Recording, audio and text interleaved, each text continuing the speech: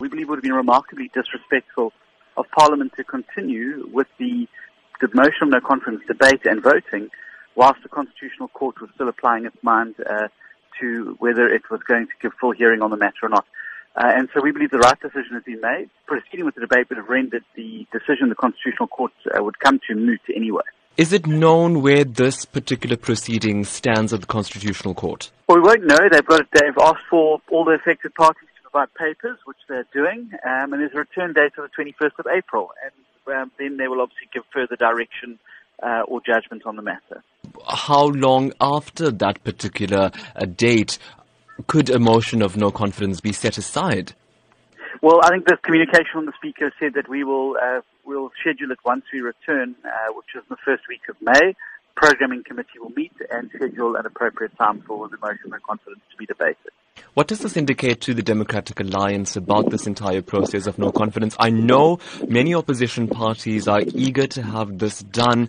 They say that having it done an anonymous ballot will likely ensure that this vote at Parliament is free and fair. Your thoughts?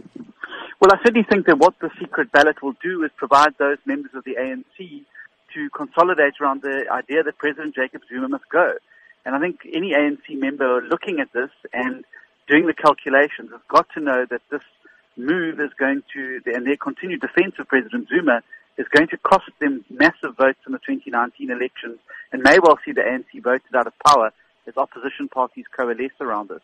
And so I think that there are people in the ANC who don't like President Jacob Zuma, don't like what he's doing to the country and their party, and want to vote against him. And this motion of no confidence, and particularly the secret ballot, gives an opportunity to do so without fear of being victimized. But you've had several votes of no confidence, and the ANC two-thirds majority has managed to ensure that President Jacob Zuma stays firmly in his position. What's the difference here? Well, I think the difference here is that you've seen people both within the ANC and the ruling alliance, the SABC and COSATU, coming out and saying that openly that President Jacob Zuma must go.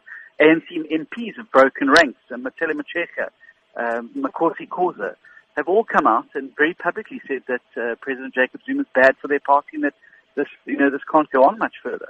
And so I think that also this is the first time that you've seen this confluence, this coming together of such a wide variety and a cross-spectrum of South Africans from all walks of life and backgrounds, and putting aside their political differences. So I definitely think there's a far greater momentum now than ever before.